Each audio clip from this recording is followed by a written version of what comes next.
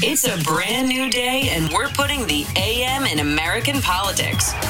We've seen the darkness of division and despair and are now jumping into the light of a bright path forward. Progress is here, and we're sharing its story with you, for you, all with the help of Signal Boost. Now, here are your hosts, Zerlina Maxwell and Jess McIntosh.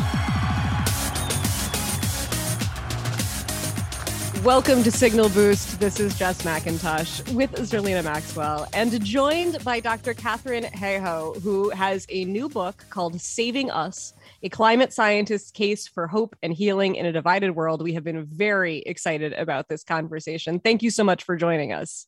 Good morning. Well, I am so happy to be with you here. And I completely agree. If we are someone who takes the Bible seriously, and most Christians would claim to do so, then we would be out at the front of the line demanding climate action instead of dragging our heels at the back. It's so true. I mean, yes. Just can we talk about why, it really truly believing in the Bible as the Word of God and believing that God created all of the animals and the plants and all the beautiful things that we see on this earth, that you'd want to protect that by any means necessary, not sort of be on the side of the fossil fuel company that doesn't care about those things. Well, exactly. And that's why, so starting on the glass half full side, that's why there are so many Christians already on that side. So last week, the Pope, the Archbishop of Canterbury, the Patriarch of the Orthodox Church, they released a joint call to fix climate change, basically, in a nutshell. Here in the US, there's an organization called Young Evangelicals for Climate Action. They've got over 20,000 young people around the country who are advocating for clean energy standards at their schools and in their states. We've also got the Catholic Climate Covenant here in the US. We've got all kinds of, Interfaith Power and Light, all kinds of faith-based organizations. And believe me, they're out there. But when we tune into the news, what we hear is the other side. Like you said, we hear people claiming to be Christians, yet what they are saying, if you pick up the Bible and you look at what they're saying, it's like 180 degrees apart. Yeah. What can I ask why you think that is? Like, why is that faction of Christians? Why do they at least appear to be so much louder than the Christian groups that are actually doing really good work to preserve our planet? I can tell you why. One word: politics. Oh. Yeah. Unfortunately, over time, and sadly, this actually started at the American Revolution, though it really kicked into high gear in the 80s. Over time in the United States, conservative theology has become increasingly affiliated with conservative politics. And I'm very sad to say that in recent times, during our lifetimes, I was born in the 70s, just admitting that, during our lifetimes, it originally was kicked off by the fact that a lot of Christian schools didn't want to integrate under civil rights. And then they sort of seized on the abortion issue as a way to sort of get people on their side politically. And then those partisan lines have just hardened over time to where now, for many people in the United States who call themselves Christians, and this includes Catholics as well as Protestants, their statement of faith is written first by their political ideology and only a distant second by what the Bible says. And if the two come into conflict, they will go with their politics over the Bible. I mean, I guess that makes sense for the people who are like filling the pews. They get to decide which part of their identity is going to take the lead at any given moment. But why would somebody who's running a church choose to align their parishioners with a political ideology that goes directly against the teachings that they will presumably need to rely on from the pulpit? Well, you would think that, but in most Protestant churches, where does the pastor, the minister's salary come from? I don't even think about them having salaries. Yeah, well, they have to feed their families, and most of it comes from the congregation. And if the congregation doesn't show up, they don't get fed. And so there's a lot of sort of subtle peer pressure to not just reinforce what the prevailing culture says, but or go along with it, not just go along with it, but also reinforce it, because then often that keeps people coming back, that sense of outrage and us against them. And we're going to really sock it to them this time. And you've seen increasingly militaristic language even coming out of Christian churches. And I'm sure you've probably heard of it, but I'm just reading this great book called Jesus and John Wayne right now. Yes, I have heard of it. I haven't read it, but so far I'm about halfway in and I'm nodding along with every chapter. So there is a lot that has been sort of absorbed into the culture in the United States that does not come from the original Bible. We're viewing what we believe through such thick cultural glasses that sometimes we literally cannot even read the text. I am obsessed with this point because my parents, they were the type of pastors who like studied the Bible. Like we actually still have books in the house that are like, you know, the academic books that do the analysis on each thing inside of the Bible, right? So it's not, we don't just have Bibles. We have the books that are the academic tests by people who studied the Bible and then dissected it and interpreted it. And I just think that like there's so many things, especially when it comes to climate, because climate is the kind of issue where the impact, it's just on you. And when you're a child, for example, you know, the most innocent, the thing the Bible says that we must protect, you know, over basically everything. Those are the types of people that are most impacted by an issue like climate. And for me, I feel like that's what we should, as somebody who, you know, I do believe in God. Jess and I talk about this all the time. She's aggressively agnostic. That's how she describes it, which I appreciate. I don't know anything, and neither does anybody else. That is my religion. So no, it's actually a very reasonable position, right? It's so rational. It is, and like yes.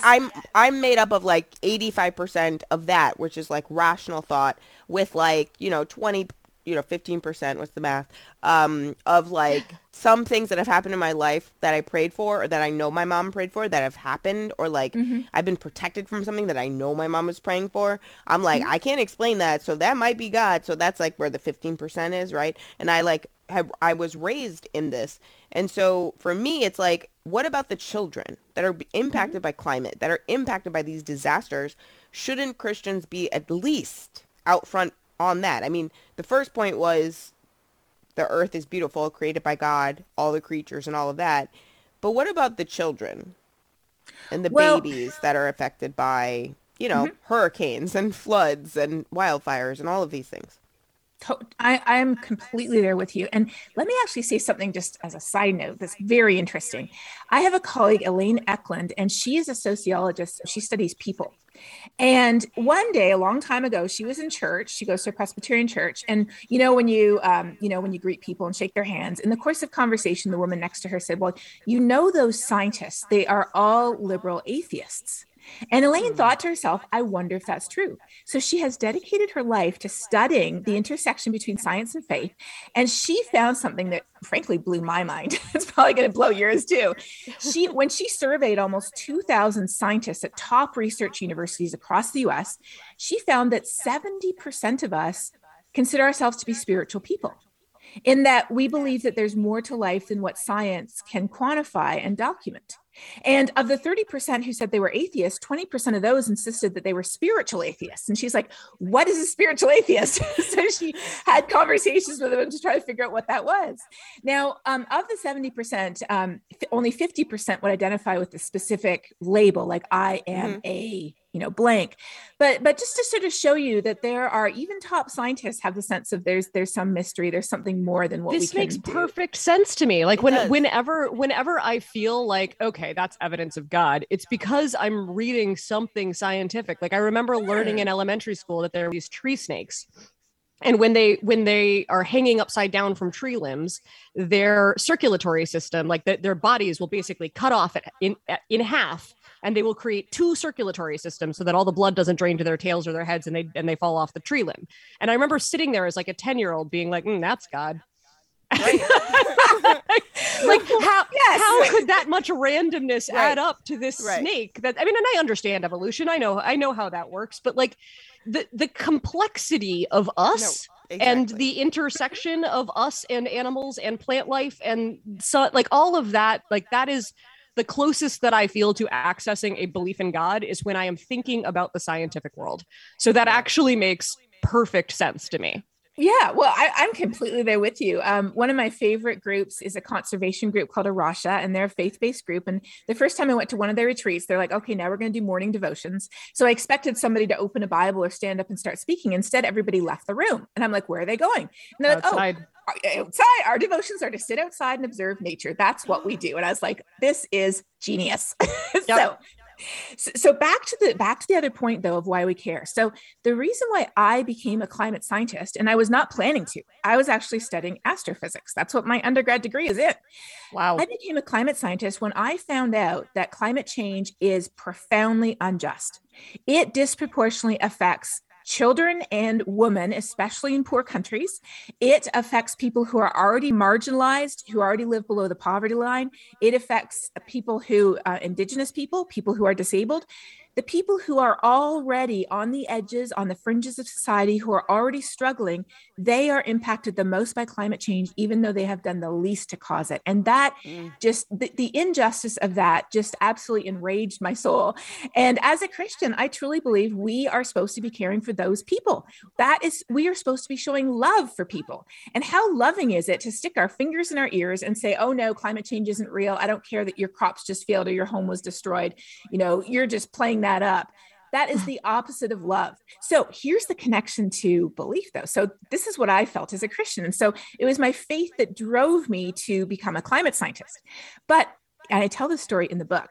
A number of years later, I was at a scientific conference, and one of my colleagues asked if we could get together to talk. And normally, that happens a lot, and we're talking about different science that we want to do together. But I met up with him, and before I'd even sat down, he's like, I'm an atheist or I'm a humanist, but I care about climate change too. And I said, well, of course. I mean, I never thought you didn't. You're a scientist. This is what you do. And he's like, I care about it because it's not fair. It affects the poorest and most vulnerable people.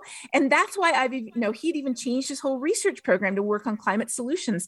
And so that shows how whoever we are, and really that's what my book is about. Whoever we are already the perfect person to care. And if we don't think we care, we just haven't connected the dots between what we already care about, what's already important to us, what we've already built our life on, our own priorities, and how climate change is literally affecting every single one of those already today. So how do you work to find those shared values, that common ground?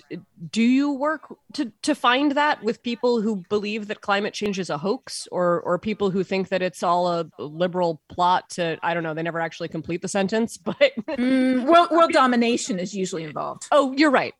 Yes, they're yes, the Trilateral Commission and world domination. Do you work to try to find common ground and shared values with people who come in with that belief set, or do you assume that they are already too far gone and instead focus your efforts on people who maybe are open to believing facts, but climate has not become their issue yet? 7% of us are dismissive.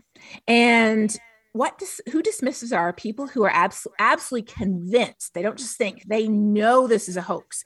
And they talk about climate change all the time.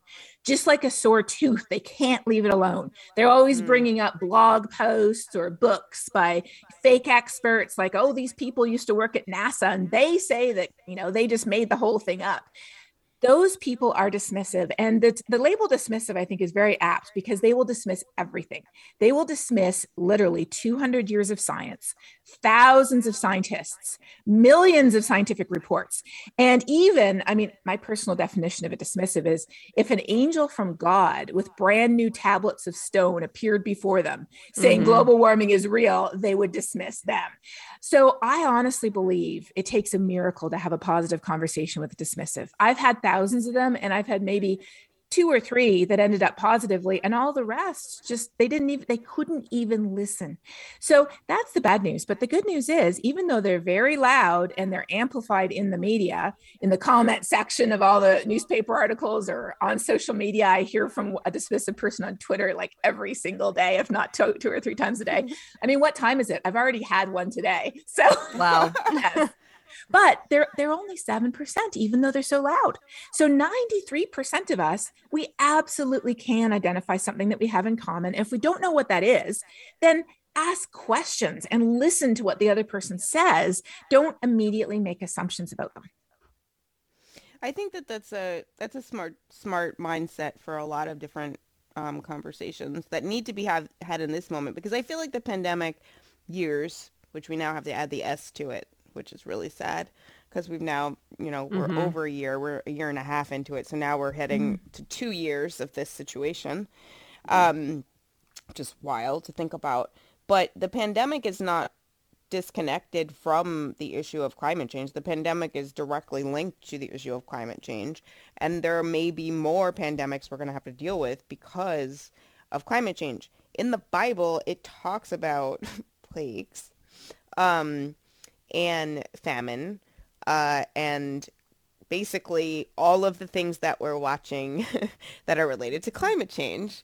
And there are some evangelicals that, they'll say like, oh, it's end times or something like that because they have read the Bible and they have read those parts, right? But I don't know necessarily that there are enough that, have really sort of finished the Bible, because that's at the end. At the end of the book. Maybe they didn't get to Revelation yet. I don't know. But do you think that there should be, more encouragement in the evangelical space to, I don't know, read that part of the Bible and then look around, because a lot of it is happening. Yeah. And the biggest part of what's in the Bible, I think, that we don't sort of get a sense of is that we reap what we sow. And it's not talking about, God punishing us physically for our sins, because the Bible says, that the wages of sin is spiritual death. It's not a hurricane or a flood or a pandemic. That's not God's judgment, but it is just the natural consequence of the fact that when animals don't have enough habitat, they come in closer and closer contact with humans. And there's more of a likelihood that viruses can jump from animal to human populations because we have eaten away at their habitat. When hurricanes get stronger and wildfires burn more area and heat waves send people to the hospital, it isn't God's punishment. It's simply, look, we have a planet that has a natural blanket of heat trapping gases that keeps us at just the right temperature for life. I sort of feel the same way about that as you did about the tree snake. When you learn about this, it's so cool. Yes. Yeah. But cool. We are disrupting the natural balance by digging up and burning coal and gas and oil, which is producing even more heat trapping gases, which are wrapping an even bigger blanket around the planet. And that's why it's heating up. It's just physics. The whole universe runs on the same laws of physics. And when you make choices like that, well, guess what? You have to pay the bill. And so that runs throughout the Bible. And I think we've somehow neglected that in favor of, if I just pray hard enough, God will send the rain. And it's like, no, God gave you a brain. And there's my favorite verse in the Bible is actually, it says, God gave you a sound mind. And you can use that sound mind to make good decisions based on what the science is telling you. We skip over that one too much. Love that. But how just we talk all the time about, it's like a parable, right? The guy falls in the hole and he prays to God, "Please save me." And then the guy comes with a rope and like a shot, like all the He's like, no, God will get help him out of the hole. Yeah, God will help me. No, God's coming. And then he's like, I sent you a man with a rope and a ladder. And so sometimes we don't recognize the miracle. So in this moment, I know that this segment is about climate and not like the vaccine, but as a scientist, and my dad is a scientist and a pastor, so I'm very uniquely positioned in this moment to be like, isn't the miracle the fact that we have a working vaccine? Isn't that the God part? Like, I feel like that's the miracle. I completely agree with you. And in fact, one of my favorite cartoons is showing a Christian arriving at the pearly gates and saying, God, why didn't you save us from climate change? We prayed and prayed. And I think he's actually talking to St. Peter, and St. Peter's like, well, I sent you scientists, dumbass. And well, you know what, honestly, so I know I'm a climate scientist, and I know that the book starts off talking about climate change, but really it's about all of these polarizing issues that drive us apart. And climate change is the most politically polarized issue, but COVID, vaccines, and masks are right up there. So I talk about those too. And if we're able to find common ground on some of these most polarized issues, what else might we be able to find common ground on? Mm-hmm. And how much closer is that actually going to take us to, as the title of the book says, it's not about saving the planet, it's about saving us. Right. Yes. Do you think that listening to you talk about how it's not like the disaster doesn't happen to you because you have sinned, the disaster happens to you because of the, you know, the very precarious nature of life on this planet and the way that we have disrupted it. Do you think that some of this issue where you see the segment of evangelical Christianity just sort of rejecting everything that's taught in the Bible in favor of some very conservative policies that are actually doing the opposite of what you are supposed to be doing as a Christian, do you see that as like prosperity gospel? Like, is that the problem that we're like, because is it that America was founded by, you know, people who believed that wealth was indicative of God's favor on you, and if you didn't have wealth, that probably meant that God didn't favor you? Like, did that streak of Calvinism like just run all the way through to the 21st century, or am I missing something else? Well, that's definitely part of it. And I don't want to blame John Calvin, because John Calvin himself actually had very good things to say about caring for creation and being good stewards of what God has given us. But absolutely, prosperity gospel played into it, because it promotes the idea that if you just pray hard enough, you'll get it. And if you don't get it, it's because you didn't pray hard enough. Yep. And that is just not the way the world works. Even if we believe the world was set up by God, which I do, that is not the way God set it up to work.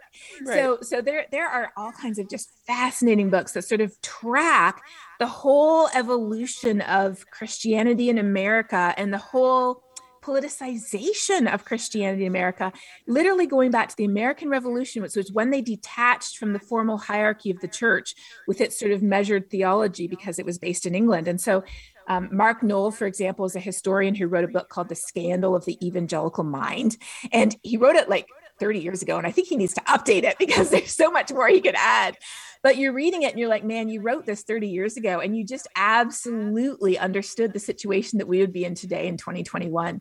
You can see the seeds planted decades and even centuries ago, and they are in full flower now. And we're paying for it, because you can say, I don't believe in gravity. But if you step off the cliff, you're going down. And if you're a leader, you are taking people with you. And so in the US, a lot of conservative political leaders in the media and literally in politics itself, they are using their faith as a cover or a smoke screen for the real problem they don't want to fix why they don't want to fix climate change. And it has nothing to do with what they actually believe, and everything to do with the fact that they literally want to keep us using fossil fuels as long as possible. That's it. Yeah. Everything you just said was so on point. Yep. I'm just like here like, yes, amen. Yeah. Yes. I had a little amen moment. I don't usually get those. But, you know, testify. Okay. So the book is Saving Us, a climate scientist's case for hope and healing in a divided world. Who do you hope reads it? I hope that everyone who's worried about climate change but doesn't know what to do about it reads it, because it turns out that when you talk to people who are alarmed about climate change, and they're at the opposite end of the spectrum from dismissives, most people who are alarmed are not activated. They don't know what to do. When you talk to people who are in the middle, who are cautious, and there are a lot of those where I live in Texas, they're concerned, but they don't know what to do. Mm-hmm. So if 93% of us are open to having conversations about this, and if way more than half of us are worried, we just don't know what to do. And so that's why I wrote the book. I wrote the book to answer the two questions I get most often. What gives you hope? And how do I have a conversation about this? Because you know what? Here's the crazy thing. When you look at how the world has changed before, and the world has changed in huge ways before. Huge ways. I mean, 200 years ago, it was acceptable to own other human beings. 150 years ago, it was acceptable to say that women's brains were too fragile to be educated or to vote, that they would overheat if we were stimulated in that way. 70 years ago, it was acceptable to say that people couldn't, sit in certain places or enter certain buildings depending on the color of their skin. The world has changed, and how it changed was not when presidents or CEOs or celebrities decided it had to. It was when ordinary people of no particular wealth or fame or reputation, they decided the world could and should be different. And not all, but a lot of them were motivated by their faith. And so they used their voices to talk about why it mattered and what we could do to fix it. They met up with other people who said, oh, I feel the same way. They got together, and then they started to lobby for changes at the local scale, at the regional scale. Eventually, you know what? At the national scale and at the global scale. So the world can change, and every single one of us has a role to play. And that role begins by using our voice. That's why I wrote the book. I would like to join your congregation. Dr. Catherine Heo. Please. Thank you so much for joining us this morning. This has been just a spectacular conversation. Yes, it has. Thank you for having me. Everybody go out and buy the book, Saving Us. We'll be back tomorrow with another Signal Boost podcast. Thanks for listening.